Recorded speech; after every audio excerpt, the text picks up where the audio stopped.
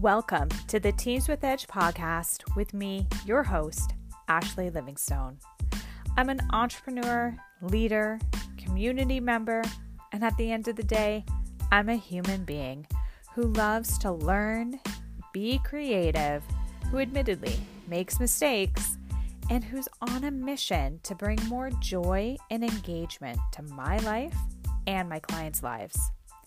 Over the past 18 years in my career, I've encountered various leaders and teams. Some that have thrived, and others that have been, toxic. And I've realized this is actually not unique to me. In fact, we've all been there. This show is my way of helping leaders who desire ease with their teams, who know there's a better way to lead than the traditional forms of leadership from our parents' generation, and who know that leadership is not gained through following a template. This show will offer you insights and interviews with various like-minded leaders who are all inspiring their teams, having those uncomfortable conversations, investing in development, and building a culture of gratitude and value, making an impact. My goal with this show is to motivate you to think about the type of leader you most desire becoming and inspire you to connect, engage, and develop your teams today. Ultimately, showing up for them so they show up for you. Building intentional, conscious leadership. We can do this. All right, let's go. Welcome to this week's episode of Teams with Edge. I am excited about my conversation with Paul Nazareth. He has been in the charitable sector for over 20 years, held leadership roles, sat on boards.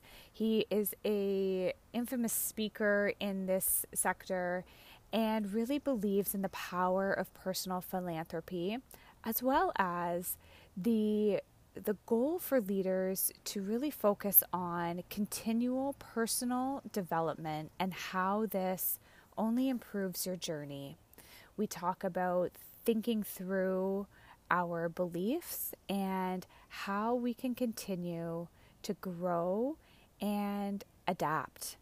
So I really hope that you enjoy today's conversation. And if you do, afterwards, connect with me, send me your biggest takeaways, and what are some of the key things that you need to rethink.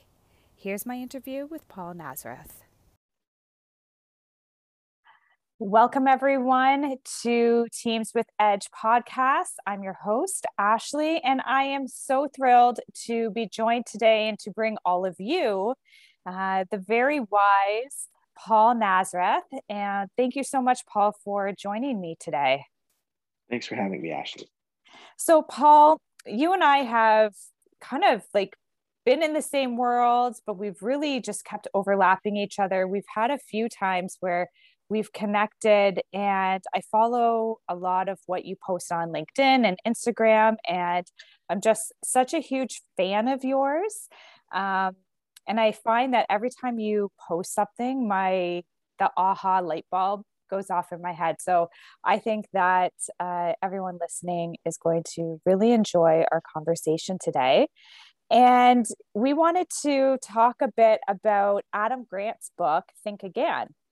So I would love for you to introduce yourself to everyone and let us know why you chose this topic.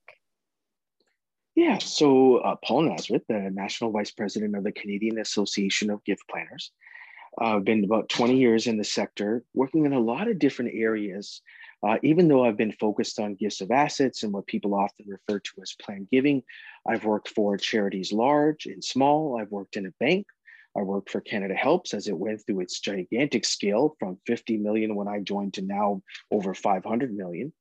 And now I teach giving to Canadians, to advisors and charities. But one of the reasons why this book is really kind of tearing my life up right now, why I wanted to talk to you about it, as we think together about leadership in the sector, is rethinking and reimagining all the ways we identify ourselves and all the ways that's held us back. You know, this conversation in some ways was sparked by a talk that you gave at a conference we were both speaking at. And your talk affected me so much. Number one, I told you this as a joke, but it's true. I actually hurt my neck from nodding along with you so hard because you were talking about your business of special events. And it caused me to write an article for Hillborn, a national article called Confessions of a Former Event Hater. And partially it's because one of the reasons I'm in fundraising is I don't like fundraising. I don't like the way we do it. I'm not happy with it. My own charities that I love and the charity I give to the most mildly despises me, let alone being thankful or grateful. It treats me like a family member that it has to, be around. And there's so much broken about our profession. And again, one of our family mottos is you can't change other people. All you can change is yourself. And so looking back inwards, and of course, this book was a helpful catalyst to say, wow, I am holding on to so much of my own identity, of form and function, of what charity means, what generosity means, and who we are in a sector and what we are as a sector. So it's been an interesting exercise to re-challenge my own fundamental assumptions. And I would love to chat about it today. Yeah.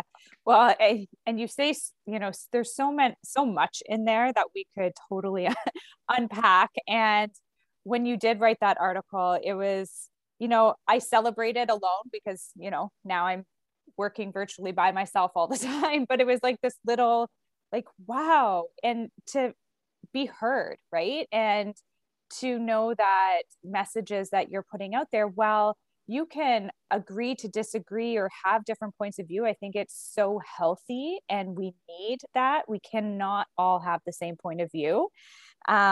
It's really validating at times when, someone can rethink and see something from your point of view or understand your message that you were trying to get out there. So that was a pretty awesome moment for me to, celebrate by myself.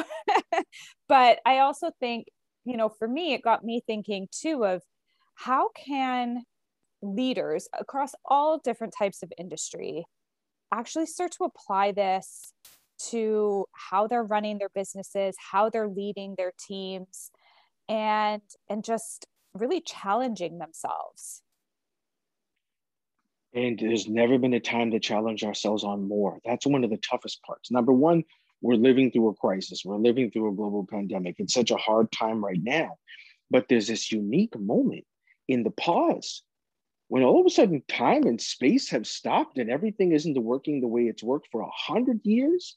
And we're thinking, okay, we need to challenge ourselves on elements of racial justice, on the very function of our sector, in the sense that we are realizing that colonization and supremacy is baked into what we call philanthropy. And that, again, we are bringing a lot of our own baggage to what we call fundraising and its relationship with generosity, which are two radically different things, which we've been shown in the pandemic too. Again, we were talking about special events. How many times I've seen community members do things like crowdfunding or different business engagement to encourage generosity, circulation, reciprocity in communities. And it's not traditional fundraising.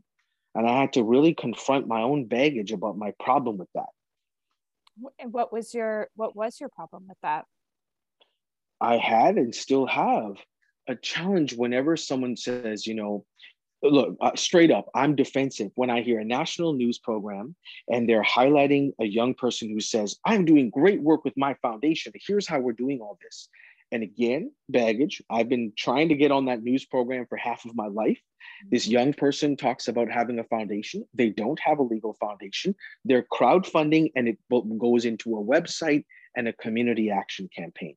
Now, is that generosity? Is that community good? Absolutely. Is it legal charity? Is it accountable or transparent? Absolutely not. And so I'm trying to unpack to say, okay, why am I resenting this? Why am I feeling angry at it? Why can't I just support this young person doing something good? But again, the challenge is I get the same public that says we should laud this is the same public that anytime there's a charity article brings me the same tropes. The charity executives get paid in overhead and all this stuff. There's this tension here. And I'm finding great hope in leaders and people who are finding the courage to let it all go. Can you do that, right? This comedian I listened to, Bill Burr, once talked about leaving some of the greatest baggage in life. He said, you just gotta, like a curling rock, just gotta let it go. And I'm like, who's got the strength to do that? These are things we've been raised with. And some of this stuff I consider to be part of my DNA. So there's a really big opportunity and challenge here. It's not going to be as easy as people think it is. Again, often, even as a young person myself, I remember once having a conversation with my former university president, whose office I occupied as a 19-year-old, saying, you should change this and you're a horrible sellout person.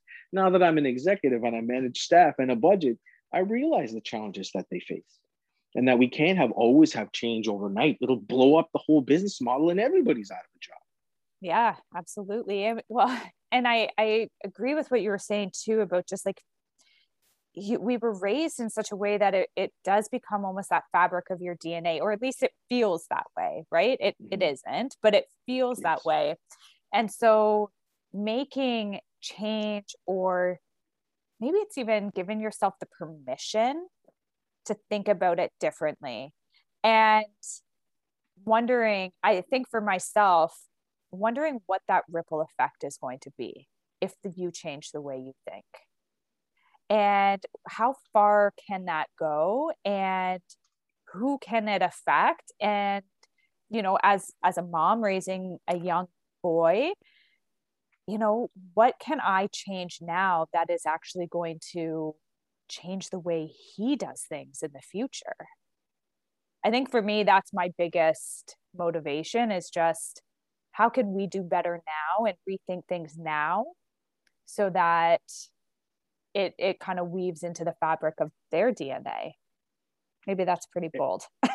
But totally possible. And again, the one weirdo upside of this whole thing that we're going through is the world has not stopped like this in 100 years, straight up.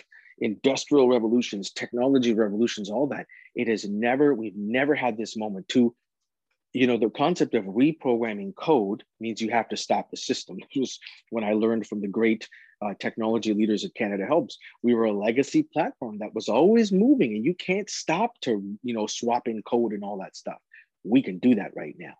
And so, this is something you and I share, where I'm raising two little boys myself too with my partner. And, this is why I really believe in books and these things where someone has thought this out deeply and given me frameworks.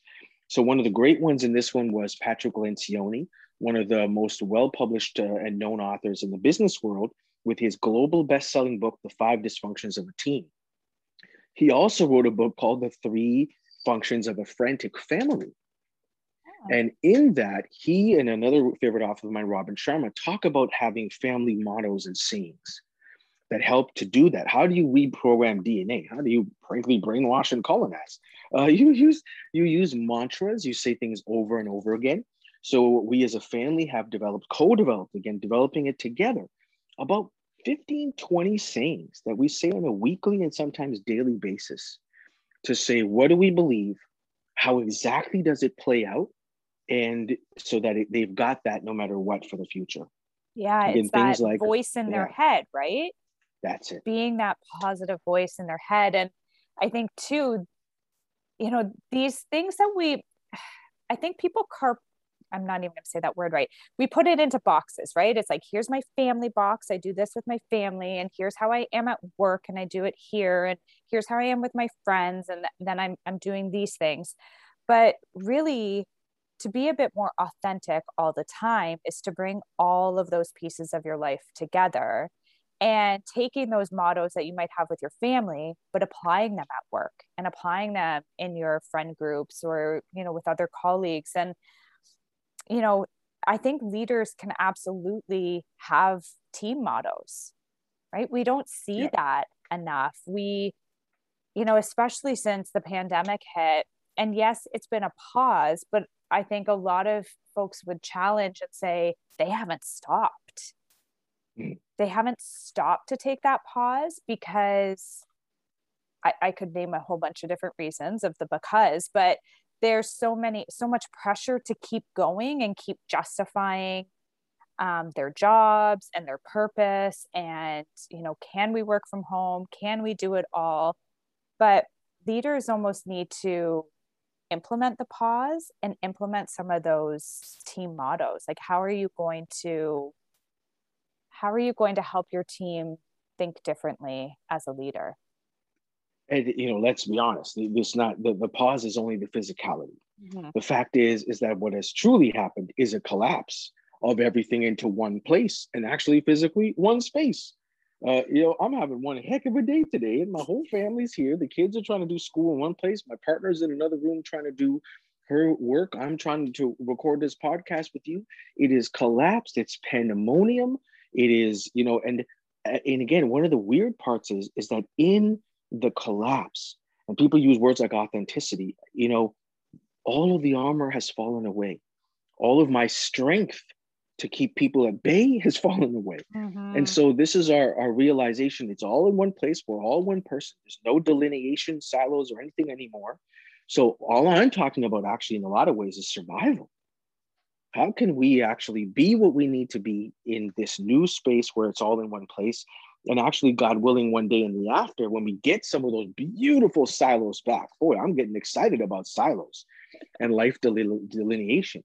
But how will we rebuild so that those things work for us? So again, the family mottos, the personal strategy, bringing any, again, in the collapse and the stress where we're doing more with less than we've ever done before, we've got to be strategic, right? So that's one of the big things I'm thinking about when building back is how to bring strategy to every element of our work, life, and business. Yeah, I think it's the strategy, but also the implementation of said strategy. I think the two, and I'm sure you agree, they have to go hand in hand. And, even when we read, I'm an avid reader as well. And I love to consume, right? I love to consume it and have those major ahas while I'm reading it. And, pretty much every book I read is either doggy-eared, underlined. I write in the margins. I can never share any of my books because I've marked them all up. But it's the implementation. It's what you do with all of that new knowledge and those ahas. Like how do we actually start taking steps to implement? Yeah. And again, it's raw. Mm-hmm. That's the challenge. Is there used to be all this fanciness and strategy and workbooks and all that stuff. Again, right now, this is one of the things about the Adam Grant book is what are you letting go of? I've had less energy, less power than I've ever had before. In the first year of the pandemic, I did lose the ability to read. And a lot of people know me as a reader.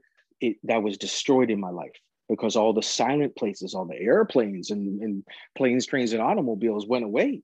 And so that time was gone. And then even the mental capacity was gone. And I'm very grateful that in year 2, I've figured out how to rebuild it and reboot. But there's a rawness to all of this that we have to say, I can't do it all. You shouldn't try to do it all. So what am I letting go? What baggage, what time, what things? It's time to cross off a lot of stuff off the plate because it's just not going to happen. Yeah. Well, and I had this conversation with Julie Cole, and we were talking about leaders and, their ability to delegate or, pass things on and give opportunities to other people. And part of that is that letting go, right? What can you let go? Where are your energy leaks? Where are the things that are just not bringing you joy? And how can you spend more time doing what is bringing you joy and let go of the things that are not filling your cup at all? Yeah. And sometimes too, how do we fight ourselves? Mm-hmm. I'll give you a case study. My own leader, I'm a vice president, and my CEO has really been helping me in listening because she can also read the tea leaves of my tweets that I'm not okay. Mm-hmm. And saying, Paul, I know you're someone who has trouble saying no to also helping others. And what are some of the things that I know you do that you're going to also want to let go of? And let me give you permission. Sometimes we joke, if you remember the old days, everybody's worked retail in your life. And if you've ever had to go to the back and said to your manager or boss, hey, yell at me because this customer wants something that I can't give them and I need you to yell at me so I can tell them that you said no. And maybe we need help from our leaders in that, to say to people, are you needing some sort of self-permission that I can help you with? Because there's a lot of people. I've also got a colleague of mine right now. She is an intense, passionate, high power professional. She's burning herself up. She's like a candle burning that wax, and she's going to hit the bottom. And she needs the team's self-permission to say, look, you're putting out all this energy. Here's where we can pick up some of the slack. And here's where, looking at this, we're saying you should let this go. You want to do it all. Another leader of mine used to say every day, don't let the perfect be the enemy of the good. Yes. And it was one of the reasons we as a team outmaneuvered multi-million-dollar competitors, because we didn't get caught up in the ego of being the best. Mm-hmm. Yeah. Perfection. Perfection's the devil. Yes. And so I really think too, what's been working for me, and some of my colleagues who are really focused on this notion of letting things go and not having to do it all, right? This has been a big message too, that women have been struggling with and challenged with forever, is how do you be okay with enough and not having to do it all, even though so much says you can be it all, you can have it all. Well, let it go. It's the implementation of boundaries. And I think that leaders have a role to play in helping your team maintain their boundaries. And it can be as simple as saying, like, don't send emails in the evening. Don't send emails on the weekends, or, just help them, not have to be at the beck and call of everyone who needs them at any time. And 50% of these wounds are self-inflicted. For sure. Right. Again, but you just got to remember, again, I always share with people that my worst enemy is myself, because I drive too hard. I'm greedy for good and for progress and the impact I get to have in my job, but I'm killing myself to do it. And my coworkers, my colleagues, my own leaders help me sometimes fight me against myself. Right. The other part, though, is that we have to recognize when people are weak and strong, and that equal doesn't mean the same. I've got a great colleague of mine who, this person's circadian rhythms are different than everybody else's. Mm. They do not function before 9 or 10 o'clock. And in fact, for me, in the years when blogging and social media was a dirty thing, and my workplace told me not to do it anytime, even around work time, I only knew how to blog and write and think creatively between 2 and 5 in the morning, when my little ones were babies and I was up anyway. But then that became the habit. And there was a time when it did become part of my job, I couldn't do it. Uh-huh. So now it's recognizing in our peers, when are you strong? When are you weak? Are you the super morning person? I got a couple of coworkers who wake up at 4. That's their strength hour. And a couple others, their strength times are super late at night, when everybody's asleep and everything gets quiet. And there are others. I've got another colleague of mine whose superpower is the weekend work. But we've all learned, hey, email services have the ability to delay emails. Yes, they do. Pack them out so that they can all ship out on Monday morning and stop stressing out the rest of the team. Slack and all these Teams messenger things have off buttons. And one of my things that I do, which drives my friends, family, and coworkers crazy, is I throw the devices away. I keep my phone, my tablet, other things in a box by the front door, and it upsets everybody in my life except for my immediate family, who is my number one priority. Even if I can't turn these things off, I won't even listen to them. Yep. And we've got to make that time for ourselves. Yeah. And I think those are all, but these are natural, like these are habits that you have to develop. And I think our leaders can definitely encourage these healthy behaviors and habits by modeling, right? Just like, again, I always say that leadership is often a lot like parenting, right? You have to model the behavior you want to see, but also be understanding, like you said, that not everyone is going to work the same way, but figuring out how as a team to work collaboratively and cohesively together. And and I think that that's again where this book really, is so important for leaders to change the way they think, because it doesn't have to be a 9 to 5. I thought we were over that. I thought we'd already kind of like gone past that era, but I realized, I did, because I started my own business and I'm not, quote unquote, working for anyone anymore. And I don't have to punch in and punch out. But I realized when I spend time with my clients that they are still following that 9 to 5. They can't just take off at 4 o'clock to start their weekend early, and or at least they feel they can't. I don't know. Yeah. I thought we were past that. I thought, the pandemic would actually open that up more for people to work when it was convenient for you. But I'm getting the sense that that's not the case.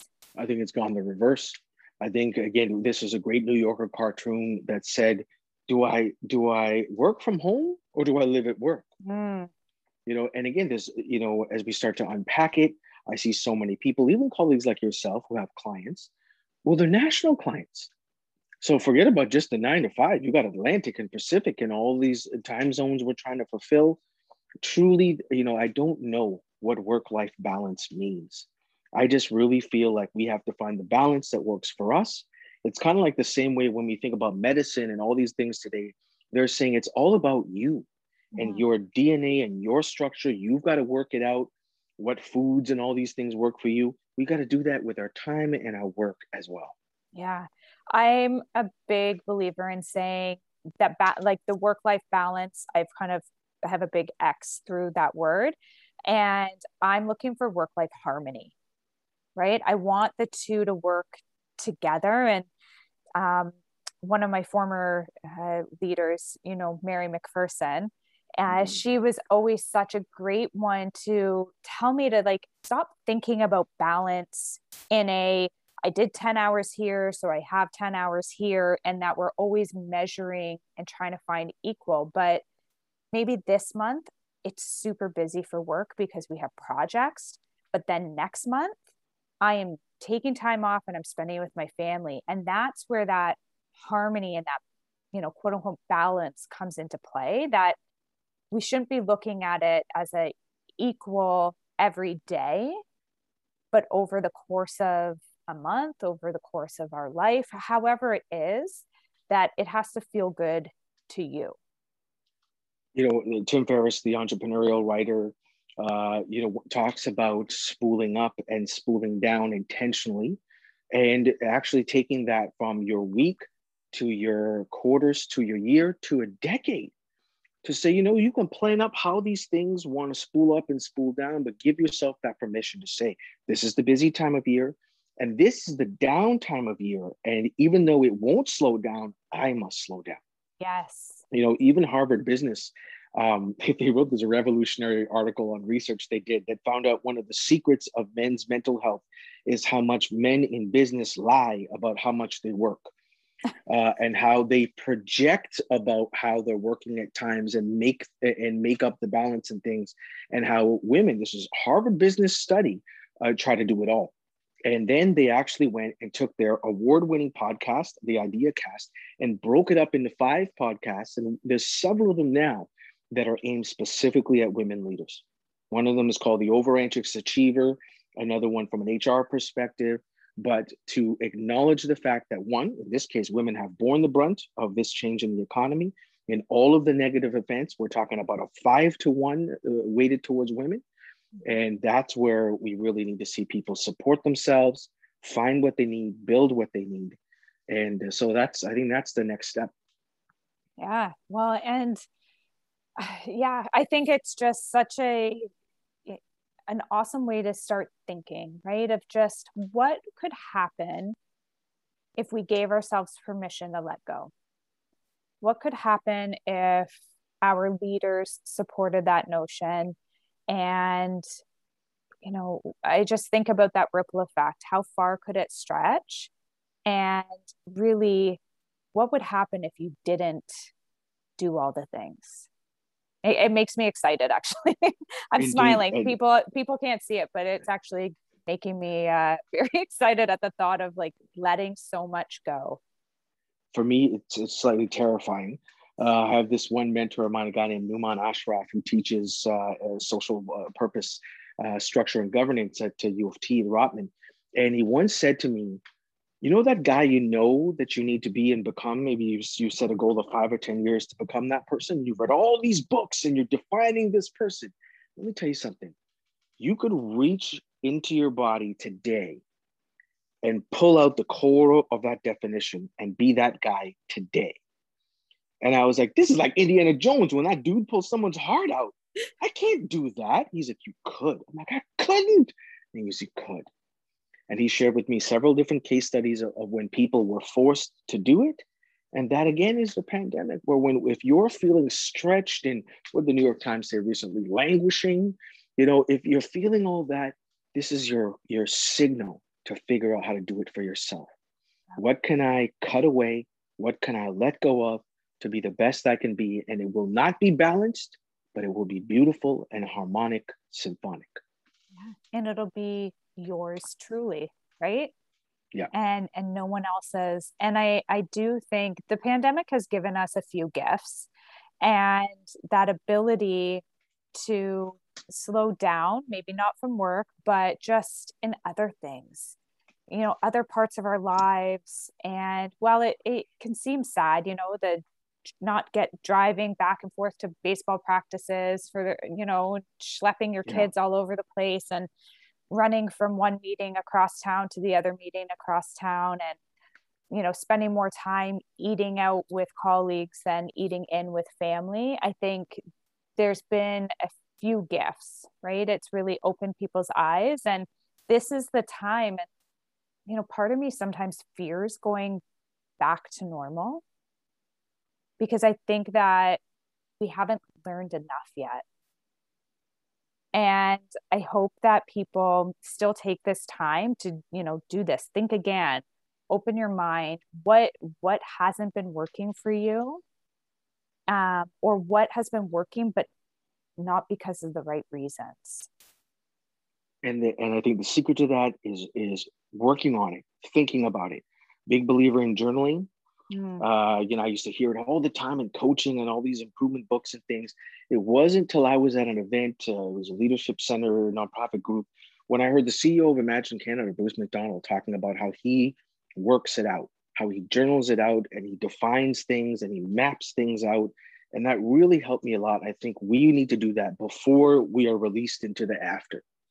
And you've pulled out the secret power word here, Ashley: boundaries. We need to map out what we're going to need to be our boundaries in the after, and then put that stake in the ground, that Gandalf, you shall not pass. We need to say that to ourselves, but we won't know until we map it out. Yeah. And heck, even maybe start testing it out as we start to open up in the after. Again, that will need to be a slow process. Mm-hmm. I'm having waking, nightmares of all these special events and things I'm going to have to be at. I'm like, I don't know how fast physically I'm going to be able to go back to this, even though I was the conference guy, the people person. It is going to be a slow build back. And again, this is what they mean by build back better, but do it on your terms. Yeah.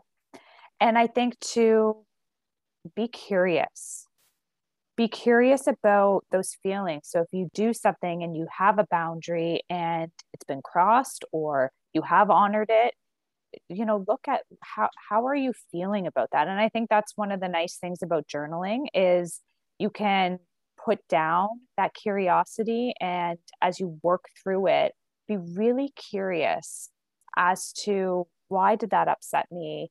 Why does that feel good? Why do I care what other people are going to think? Like, work through all of that and do so with curiosity instead of judgment. Because I think that that's also a habit we get into, is this fear of judgment, but we also judge. And how can you just look at things with curiosity rather than judgment? One of the things when someone asked Brene Brown one time, what's the thing that annoys you the most about how people react to your work? She says, I hate when people call me the queen of vulnerability or whatever. She says, there's so many different nuances to my work. And for me, one of the big things which I've gotten from her work is is passing through what people think of vulnerability, which is what triggers what. One of the biggest things she talks about is shame. What triggers shame in our judgy, often certain religious upbringings, family value upbringings? Again, my mother was a productivity taskmaster. She would shout at different times of the day, "Do you have things to do?" And I would have to list the things I was doing. And if I wasn't doing anything, you're going to hell. And so, it's about you unpacking to say, what are my value beliefs around this? And again, the journaling. Even I used to have a buddy who was an engineer who would rate everything. How did I feel about that meal, that interaction, that my commute? And he would re-engineer his whole life on how things made him feel and how he reacted to them. I told him, you should build this into a business. Yeah. And instead he went to work for NASA and maps the stars. But the other one that's out there is helping people, again, just test the waters. And that's the kind of thing that we can help ourselves do, is use these kind of functions. There's some great reads out there, different assessment tools and things like that too. Yeah, absolutely. Yeah. Well, and I think that, just in the way we think and the way we open up is going to just naturally change things. And as we all know, change is ongoing. It's consistent, is the one constant. And helping each other embrace that, as well as, navigate our way through it, that the pandemic has made people feel so alone. And I think our leaders and our teams, this is the time to really connect and help each other through it. So, for your leader, for example, being able to reach out and say, I know things aren't okay. Here's what you can let go. And I think that that's just a brilliant piece that so many people can apply. And it doesn't add more to their plate, right? Don't be afraid of taking on more. Because it's actually just helping people through it. Yeah. And again, the key thing here, don't do it alone. Yeah. We are alone and we're isolated and all that stuff, but we've got it. A great author of mine was just musing yesterday, saying, what would happen if this happened in 92, where we didn't have fully functional cell phones? We didn't have any of this technology. It would have been so different. And we've got that this time around. But I also believe that work and your bosses and your formal kind of coworkers, why are we always putting this on them? Again, it's our leadership. Often it's their job to help us function well, but not the whole thing. They shouldn't be responsible for our mental health and all that kind of stuff. So go and find these networks and these people. Now I've got a bunch of WhatsApp groups and LinkedIn messengers, and it's every different function of who I am. One is me as a person of color and a group where we can talk about the things we're going through. Another one is my subset of fundraising, where we can whine and complain about how misunderstood we are. And, other ones are the sector, but I've got a whole bunch of them, of business owners, of people that are not in my regular world. And we're all just helping each other get by. Yeah. And just make it as simple as it needs to be. Text message if it needs to be. Just keep it simple. Yeah, keep it simple, but stay connected and just open yourselves up to the possibilities of what can happen if you just are open to it, I guess. Embrace the exhaustion. That's one of my models of this whole thing. Again, is it's all fallen away because I don't have the physical strength to maintain it. So let it go. Just, and be who you need to be in these things. Again, we started the conversation with, how are you? Well, I let people know, I always say, I'm not okay. And that's okay. Yep. Right? I'm standing in a house that's on fire. Well, I'm hot. No surprise. We shouldn't be surprised by that.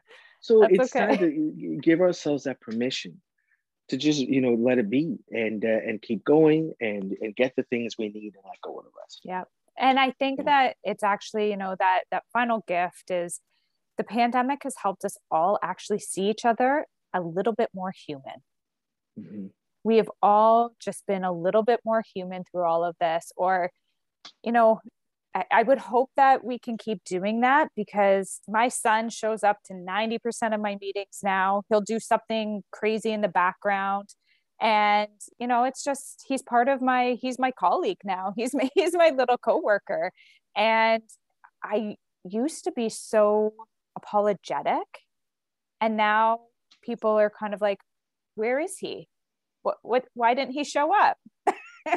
So it's just, yeah, everything's going on, and, being human is how we're going to get through it, actually. Yeah. So, And everybody's different. Again, I love my boundaries. I can't wait to return to the sterility of some of the things I used to have. My 8-year-old said recently, "Hey, listen, I love y'all, but I never want to see you again." He was, after this, I want to do my thing. Y'all do your thing.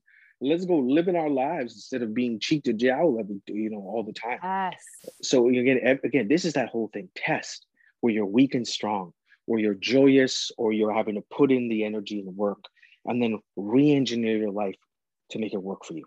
absolutely. I love that. What a Yeah. great way to close out our conversation. Paul, where can people, if they want to hear more from you, follow you, where can people find you? One of my kind of networking things is you should be easy to find. So, if you just Google me, you'll find me. But my place of residence, as I often say, is LinkedIn. That's the starting point. And from there, I'm on everything: Twitter, Instagram, TikTok, all those things. But it's easy. I'm easy to find. That place. LinkedIn's a good place to start. And again, I have different voices. LinkedIn is that professional world voice. Twitter, I'm just trying to help my peers right now. It's very much a news feed on those things. But I want to meet people where they are and help them any way I can. Yeah, that's wonderful. And I know you've been such a voice of support in your communities. And I thank you for that. And I thank you for spending, the last 45 minutes with me and making the time for it, because it's important to me and I appreciate it. So thank you. Thank you for having me, Ashley. And thanks again for helping me fall in love again with a really important part of our profession, the power of events and the power of community. Yeah. We let money take over too much and forget that why we're in this is for powerful things: social change, love, humanity. We got to get back to that. And you helped me do that. And I'm very grateful. Oh, thank you. Thank you for listening to this week's episode of Teams with Edge. I hope you found the conversation engaging and inspiring, and just opens your mind a little bit more as to what teamwork and leadership can look like. If there's someone in your life, a leader or a team member, who should be listening to this podcast and could use a pick-me-up, please share, and let's get more people listening and creating conscious leadership together.